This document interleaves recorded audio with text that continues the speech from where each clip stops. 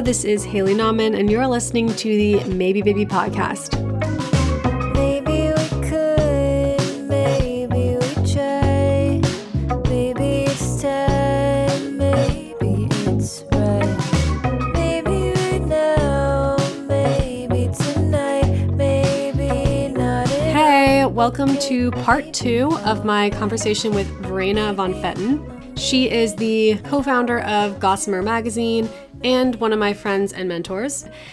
If you missed part 1, go back 1 week. We were discussing the first questions from my advice column, Dear Baby. We talked about feeling like it's too late to do things, like in your life, and getting bad news, and the entire expression and worldview that is everything happens for a reason. And today we're going to be talking about age, aging, feeling your age, not feeling your age, all the baggage that comes with that stuff. We're also going to talk about writer's block. And just like last week, we kind of run with those topics in a bunch of different directions. So tuck in, buckle up, and let's go. Which actually, maybe we should pop to the next question because there's a 22-year-old. God bless. Who feels ashamed of her youth, which I definitely remember feeling. 100%. I used to tell people I was older forever. And I think I told people I turned 30 earlier than I did because I was so sick of people being like, you're almost 30. And I was like, I'm just going to start telling people I'm 30 now so I don't have to hear it anymore. That's funny. Yeah, I feel like I felt that most acutely when I was like 25, 26 because I was working in HR and I felt like I was way too young to be like giving people advice. Mm-hmm. And so I really wanted to seem older, but also just generally I kind of felt that throughout my life in 20s. But so she says, she basically wants to ask, how did she stop cringing at her mistakes, give herself grace and forgiveness and maybe implied in her eagerness, I think she maybe wants to be more comfortable with being her age. What did you feel about that question? Well, my first thought was that I also think that people who feel, myself included, uncomfortable with like how young they are, it's also usually, I think, a sign of like incredible maturity and like incredible like sort of intellectual rigor or whatever. Like if you feel like your age is embarrassing to you, it's because you feel like you are capable of or accomplishing more things. And then when people find out how old you are, they're like, oh, you're just 22, right? So like inherent is like some sort of dissonance between like what this person feels they're capable of or already doing, and then feeling like when people find out how young they are, like they're not going to be able to do that or they're not going to be seen the same way. Again, I could also just be projecting. But I think that like, you know, that's part of it, and that age should be like something they're proud of. You know, that's cool. I think that's really cool to like. You're right. There's something wise about the question. I think in one of my original things I deleted, I was like, knowing that like this is going to be a tough decade, like just sort of like having that like prescience and like awareness, knowing that you're not going to be able to skip these hard times. Like, knowing that you don't know what you don't know, like, that's not something a lot of 22-year-olds are reckoning with. In fact, I feel like I saw a tweet the other day that was, like, I think it was about 20-year-olds or 21-year-olds, but it was, like, that's the most, like, it's a really complicated time because, like, you think you know fucking everything, and, like, almost everybody wants to kick their own ass if they think back to how they were at that age. So I feel like the fact that she's, like, sort of aware is really a sign of maturity. I think it's like the most incredible question for a 22-year-old. Like, kudos to you, because I can tell you the shit I was thinking about when I was 22, and it is not interesting or important.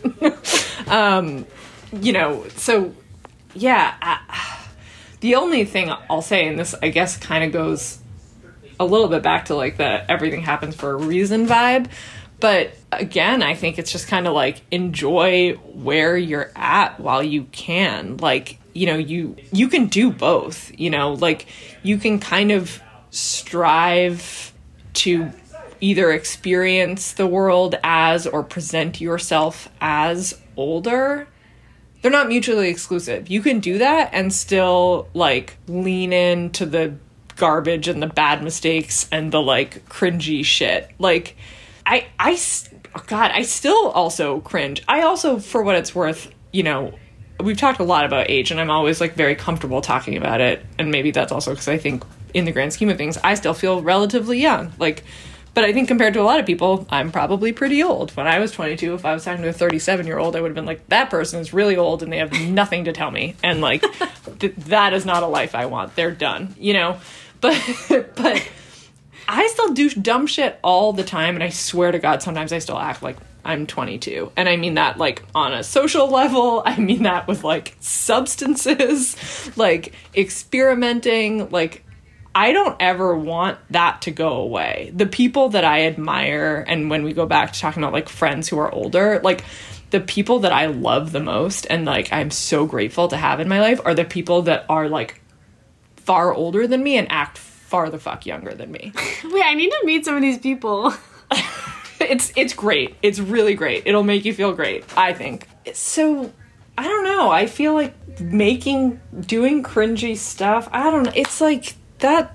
I still I mean, it's been a year, 14 months of a pandemic or whatever, but like, you know, I still wake up and like regret things and realize I was like acting stupid or did something immature or whatever. But I think that there's like, maybe I'm too optimistic for some of these questions, but I think there's like a charm in that. Like, I think there's something really, like, isn't there something kind of nice about waking up and being like, oh, that was so dumb? And then like you think about it and like wallow. No, that's horrible. Really? Like the like. No, I get fear, what you're saying.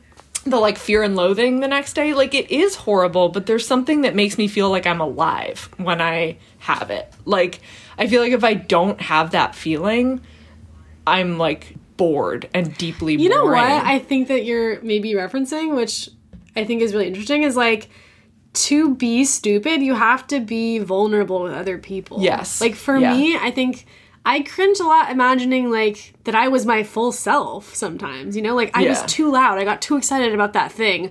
I was just too honest. I was, you know, like those kinds of things where it really was my true self. And I think like cringe or whatever, it comes from fear of like not being lovable at like your most chaotic and stupid.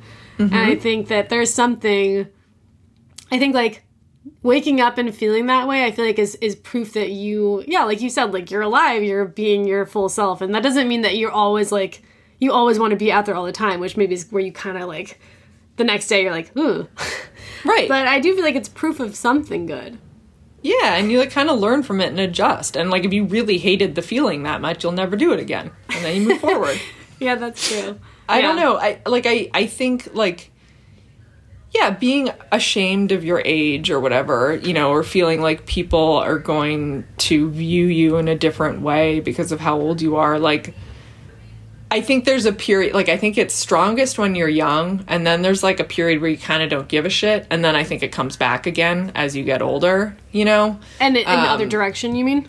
Exactly. Yeah. Like, I think it's very common as certainly like you get older, to sort of be like, oh, like, I don't want people to know how old I am because they'll think I'm cooler if they, you know, don't know that I'm like whatever age it is. And I think it comes back to like, you know, basically feeling like your internal self doesn't line up with like a societal expectation or projection of like the external like qualified value. A 22-year-old is this, right?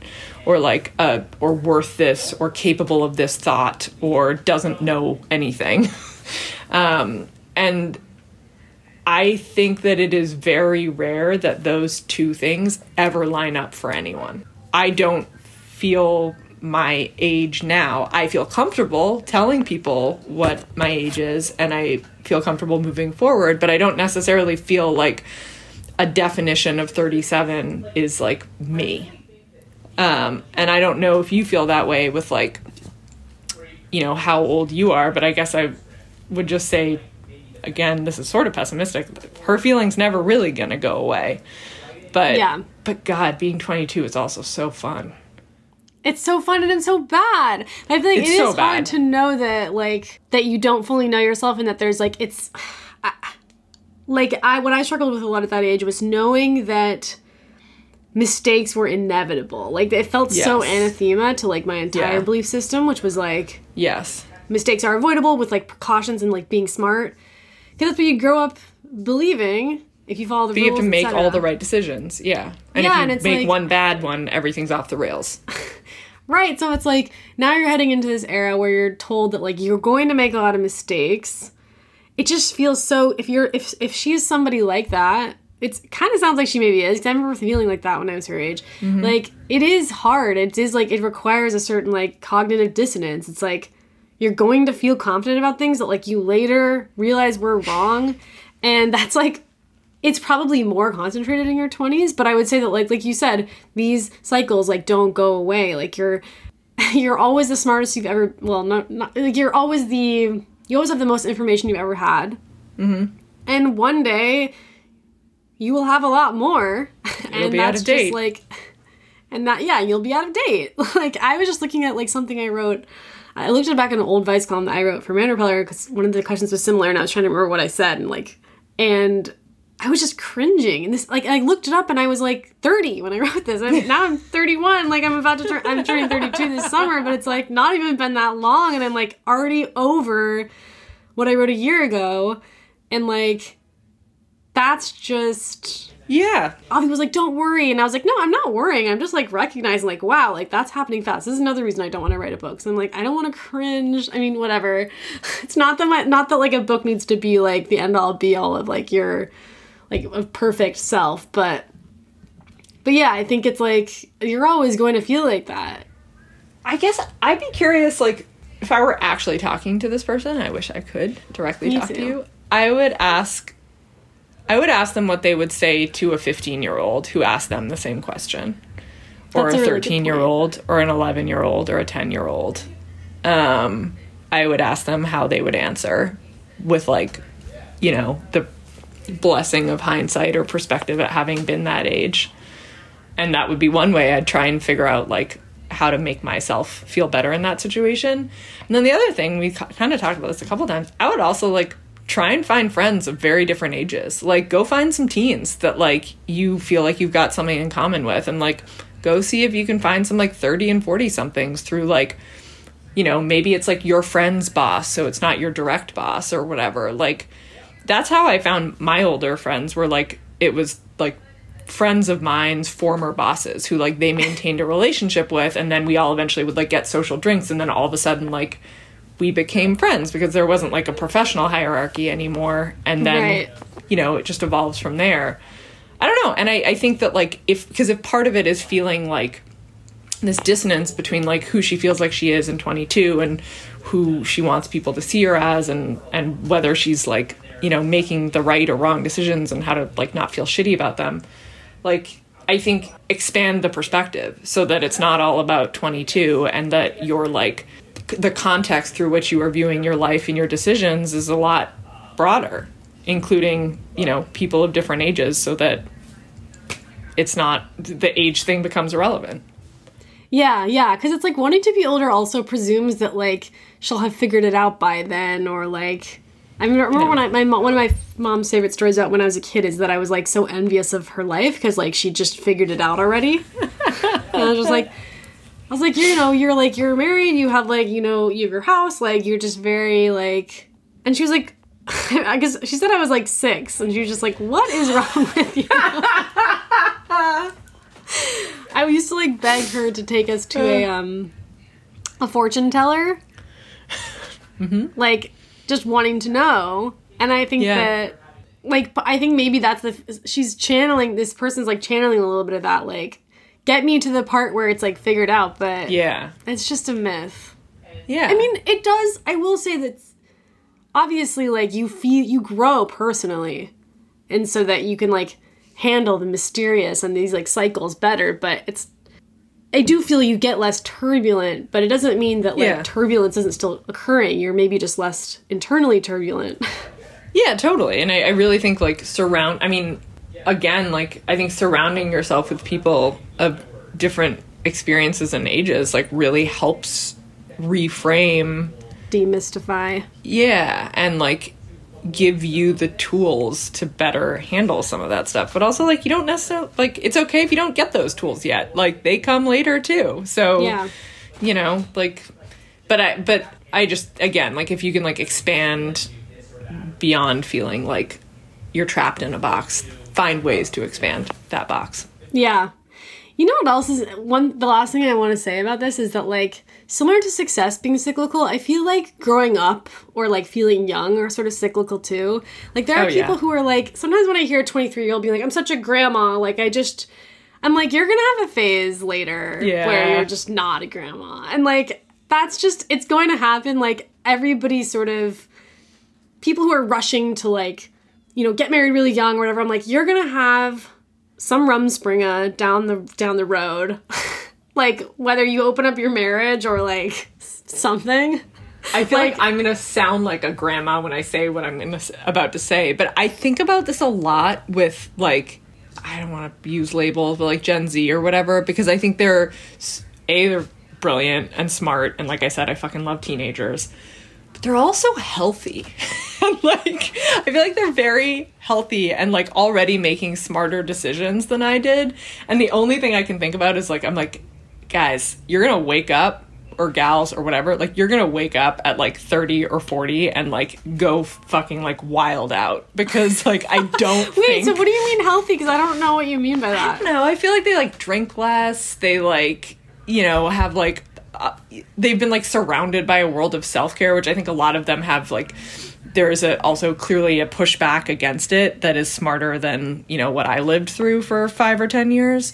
But I do think, like, you know, they're, I don't know, like, you know, certainly, like, I'm not encouraging everyone to, like, drink all the time. But I do think that, like, when I read about how, like, drinking is on the decline and, like, smoking and whatever, all of those things are bad. I'm not encouraging necessarily people to harm themselves. But I really, like, I don't know. I think vices and, like, doing things that aren't good for you, or dating the wrong person, totally, like making bad decisions, live avoiding bad decisions. I really, like, I think those are, like, I think I kind of already said this earlier, like, I kind of love making bad decisions. Like, you know, again, if you can have enough, like, self-awareness and self-interrogation to make sure you're not, like, self-sabotaging, and it's not a cycle, and it's not because you're avoiding, you know, something else, but to give yourself the freedom to do shit that you definitely know is wrong is okay and really good, and, like, something to, like, be okay doing kind of forever, again, within reason. Totally. I mean, I think I've written a lot about, like, the balance between safety and freedom, and, like, yes, it's similar, right? It's like you can't live in a safe zone all the time. Yes, there needs to be a balance. Like, I feel like I remember being such a rule follower. I mean, I drank and stuff, so I don't really mean it in that way. Like, I don't think I was, like, sometimes I say rule follower and I think it paints a particular picture that wasn't quite right. It was just very cautious. Like, I really, really didn't want to make the wrong move with my life. Mm-hmm. And I remember feeling like I came to this moment when I was, like, 25, and I was just like, I'm so over this. Like, I'm so tired of overthinking every single thing I do. I'm just going to do, and I, like, for the next year, I just, like, didn't overthink anything. I, like, moved to the wrong neighborhood, and, like, I didn't think about it. We just, like, did it. And then I didn't like it, and it was no big deal. Like, we just moved back. But, like, we, like, got a cat. I just underthought things. And it was so nice. Like, I learned so much more about myself. Like, a lot of them were disasters, but I feel like, and that's, you know, I'm probably, like, mythologizing a little bit too, but, like, that process is, like, important, I think. Like, what I'm gonna say is, you're gonna break out in the other direction, like. Yeah, I also think, like, self-mythologizing is, like, kind of a good exercise too, and, like, that's, like, kind of a vice, and, like, is worth leaning into sometimes. Like, that leaning into the fact that you feel like the star of your own movie. Like, fuck yeah, like, do that. Treat yourself to that. And I also think, I remember when you wrote about it was relatively recent, but, like, the safety and caution thing, and I thought about it a lot, like, that there are certain, again, I also feel like in many ways I was a rule follower, in many ways I also, like, really wasn't, but that there are things that I thought, like, if I, you know, and I'll say more, like, around substances or whatever, like, things that I thought would, like, ruin my life, you know, you just kind of learn there's a lot more nuance around, like, what is right or wrong or good or bad for any one individual. And the only way to figure out what is right or wrong for you is to kind of be open to trying them. Maybe not And that's anything. Moving to a weird neighborhood, getting a pet, not getting a pet, like trying a drug, not, like staying in a lot, going out a lot, a job, whatever. Like, the only way you really figure out what is safe for you and not safe for you is to kind of like push those edges a little bit until you know your boundaries. I mean, like, I used to be really people, like, not thinking things through. I'm like, why aren't you thinking that through? Like, you're just gonna move to Berlin? Like, what? Yeah. Like, you don't know anybody there. Like, you're gonna be miserable. But it's like, so they'll be miserable. Yeah. You know? It's and like then what? Then they move back. And then they move back, and then they have this story, and they learn about themselves or whatever, and it's just, it stops, when you think of life that way, it stops feeling so bifurcated and right and wrong. It's just like, every choice you make has benefits and drawbacks, like, no matter where you go, and, like, you can't predict them, and so it doesn't really, like, there's no way to choose right all the time. It's just, and it's also boring. It's just not going to make you who you are. This also brings me back to one thought I wish I'd added to the everything happens for a reason question or whatever. Because I think this also goes, like, both of these things we're talking also a little bit about, like, risk or things going wrong, right? Like, you know, you can set all of these plans and do everything you can for something to be perfect, and, like, it still won't work. And one thing that I think contributes to my feeling of, like, I just gotta move forward is the knowledge I have of myself, and I think this is true for, or can be true for everybody, and true for, like, your friend who moved to Berlin, and if they're miserable, what happens? Like, play out the worst case scenario. Like, I do that all the time. Like, okay, this thing didn't happen, and, like, now that means everything else is gonna go wrong. So, like, follow that thread all the way to the end until it is, like, you know, for me, it's like, my career is over. No one ever wants to hire me again. Like, I have no money, and, like, you know, I am like a black mark or whatever. Like, that's like my bigger fear. Like, those are the things that keep me awake at night. And, like, what? And then I'm like, okay, well, then what would you do? And I'm like, I'd go find another fucking job. Like, I would just go find another fucking job doing anything. I would do anything. If I have to pay my bills, I would downsize my apartment, and I would, like, go find a job. I don't care what it is. I don't feel like there's anything, literally anything below me if it came down to keeping myself fed and putting a roof over my head. And so if I know that I can do that, or, like, am okay with that, it's not ideal. That's not what I want, but, like, that's the worst case scenario. I know I'm capable of, like, fucking muddling my way through that. Then, like, the rest is I'm going to be okay no matter what. So, like, it's such a good point. Following it through, like, what's the worst case scenario? Like, even if it's just something small, like I said something dumb, like, okay, now they think that you sometimes are vain. Well, they are too. Like, whatever. Even if it's just, like, sometimes I feel like we forget to, like, follow the thought all the way through. I think I said that too about the person saying it's too late. It's like, too late for what? Like, I feel like we take it for granted that these are so important, but it's like, no, like, actually explain it. Like, you know? And I think that there's a lot to learn there. Yeah, play it out. Okay, well, we've been talking for a long time. I feel like maybe let's finish with if you have any thoughts on bad or difficult writing days. I was skipping the HR one because I feel like that's kind of boring. Unless you have... I thought you answered it really well for what it's worth. Like, okay, cool. I mean, I think the number one thing is what you said. Like, HR is there to serve the best interests of the company. Yeah. Also, companies are not family. Workplaces are not family, no matter how many will tell you that. It is a transactional relationship. You provide something for them, and they put money in your bank account at the end of however long the pay cycle is. And HR exists to uphold that experience with the goal of making more money for the people at the top. That fucking sucks. Yeah. But beyond that, I think your advice on, like, how to therefore use that framing to your advantage when you can is, like, the only thing you can really do. And unionize. Yeah. Like, HR is not there to protect you. They're there to protect the like C-level in the company. Yeah. That doesn't mean all HR people are bad. And I don't mean, there are probably people listening who are in HR who are like, hey, like, I don't see it like that. But we're talking broadly about, like, the purpose the system of it ultimately is for the company. Like, yeah, of course. Because otherwise, yeah, of course it is. Like, the company pays for it. Like, I agree. I've had nothing but actually, like, really good experiences with people who work in HR, and I think it is also, like, a really, really valuable profession. But I think just understand the system in which it exists. Yeah. You know. Yeah, and know its limits. I think that's really what Yeah. it is. It's like, it's limited. Yeah. Which is why, you know, unions are great. Anyway, Yeah. I feel like we both agree on that. You okay, did well, that let's one. end on writing tips because as someone who's been writing for a long time, I'm curious how you feel about bad writing days or how you approach them now. God. Big, heavy sighs over there. Yeah, I think... So the one thing I'll say is like, in terms of how I approach them now, I have less time to write than I have ever had before, and I feel deeply, deeply out of practice. So it is very hard for me. It is harder for me to write now than it has ever been.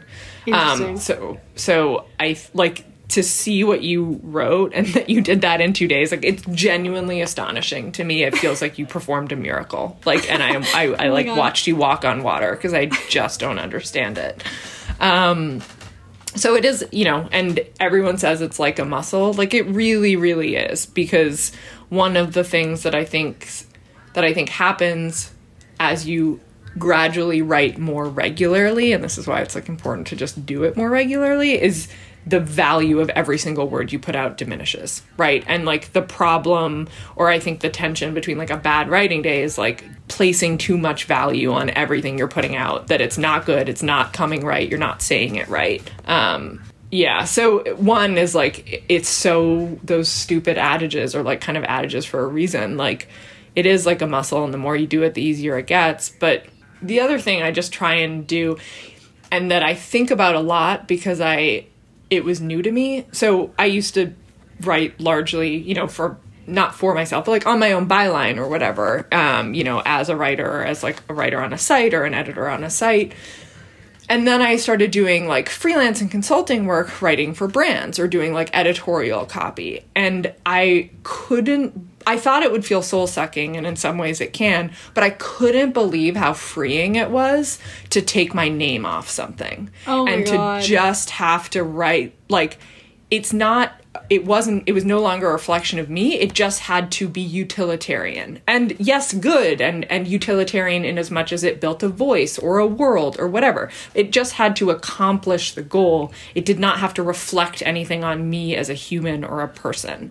And so when I'm really stuck now, I just try and, like, I just am like, how would you write this if a brand asked you to write it for them? And that doesn't necessarily mean it's going to be my best output, but I'm going to put something out. Like, I will write something on the page, and then I will figure out how to get it to where I want it to be for me as a person. But that's, like, definitely a mindset I put myself in when I cannot get a sentence out. That's a really good point. I feel like I could have included some more, like, tricks. Like, I feel like one that we used was, like pretend you're writing this in an email to a friend. I feel like you told me that. Yeah, that's one of mine. Yeah, that's one of your tricks. That's Yeah, like, one of mine. Yeah. Yeah, or just, like, I mean, the reason that I had in my little, like, flow chart, maybe it was too general, but to say, like, you're stuck, like, talk it out, I feel like you have to be able to express what you're trying to say really easily conversationally. Like, even if you're not going to write it exactly that way, I'm not, like, a super conversational writer necessarily, but if you can't do that, like, your idea is muddled. Like, I feel like a muddled idea is so hard to write out. Like, it's just, it will just make you, and it will make, sometimes if you don't realize it's muddled, you just think that you can't fucking write. Yeah. But so often it's with the idea where, I mean, of course, sometimes you have clarity. Like, I feel like I kind of knew what I wanted to say for these answers, but I'm feeling so burned out this week that I was just like, oh my God, like, I will do anything to not write this right now. Like, I will just look at my phone at Twitter, which is making me mad. Like, Twitter. Like, turning to Twitter, oof. It's a really bad thing to do. It's like, that's when you really don't want to write. But, it really is. And I would say, I have the same problem. So I'm like, don't open Instagram, don't open Twitter, don't do it. And then, like, my thumb, like, just does it, like, of its own accord. Like, it's like watching, like, a phantom limb. 100%. And it's like, sometimes I feel like that is, like, my signal more than anything else. It's like, more than the feeling of not being able to write, it's like, how I'm just like responding, like what I feel like I need, which is like just to get away from it, which I think that's the biggest, that's what's tricky for me, because sometimes like writing is just hard. So I feel like it's learning to differentiate between like, okay, this is just hard because writing is hard. Like it's hard to put an idea to words versus your idea is muddled versus you are burned out. Like I know burned out is kind of an overused term, but like it is really impossible to creatively or like to create something when you are just like, you don't have any gas in the tank, like mental gas. Yeah. No, I think that's really right. I think talking, like, I think what the nuance between like, are you failing at articulating versus is the idea itself not there yet is a really, really good thought. And like, they present so similarly. Yeah. But like, just pick up a friend and be like, hey, I'm trying to, like, here's a thing I'm thinking about.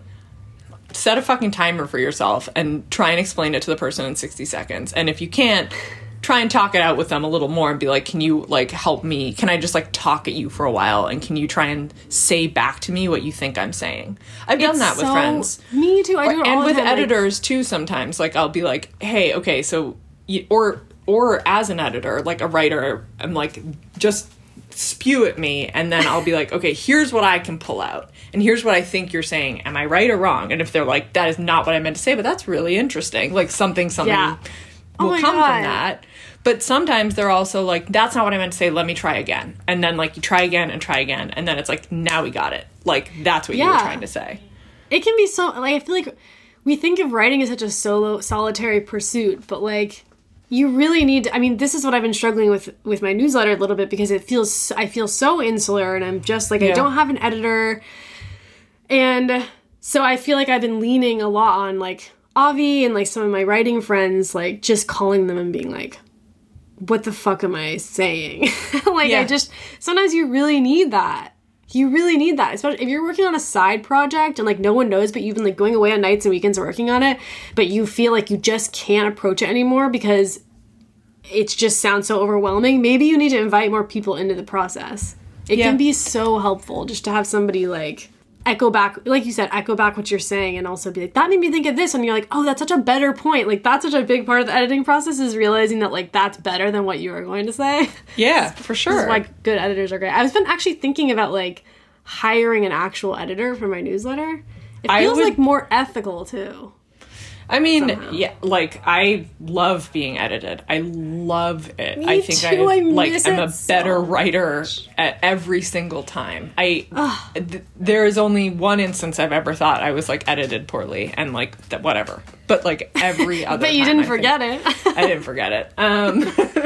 The other thing I will say, and this is, you know, verges, like the first part is going to be like, oh, everyone says that, like read. You know, like when you are really, really stuck, like go read. But yes, that.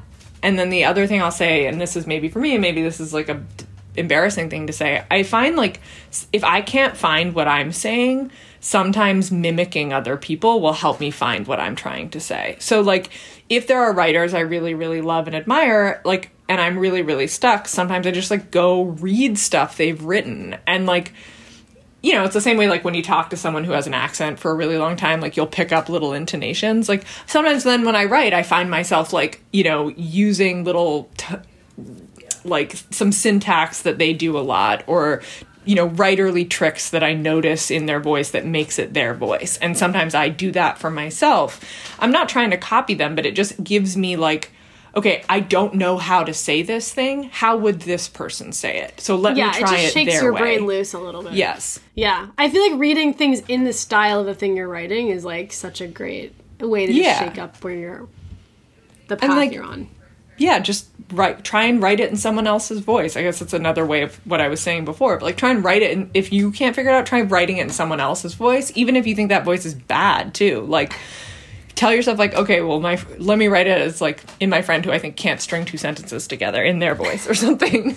And then just like spit it out and then like go back and try and fix it. But I just think like giving yourself the broadest possible framework you can to get something down is the best thing you can always do. Verena, this is so nice. I actually have to run because I'm meeting a friend, but for once in my fucking life, I'm leaving my home. Have fun. Yeah, but it was so nice to talk to you. I feel like this was like better than I even imagined. This is great. I'm sorry. I feel like you're gonna have to. I don't know if you just let them run long or if I've just left you with like a beast of an editing project. But Oh no, I think I'm going to cut this into 2 parts. okay, all right, great. 2 weeks of Verena on the pod. I'm ready for it. Okay, well, thank you so much. Well, thank you. This was so fun. Have fun with your friends. Thanks to everyone who wrote in. They're all so smart. These questions are very know. thoughtful. It's inspiring. I love them. Okay, have a good night. Bye. Bye. Okay, that's it for my conversation with Verena. Thank you so much for listening to both parts, and thank you so much to Verena for coming on. Thank you, as always, to Soft Streak for my intro music. I think Soft Streak actually has an album coming out, if I'm remembering correctly from their Instagram, so maybe I will link it in my email.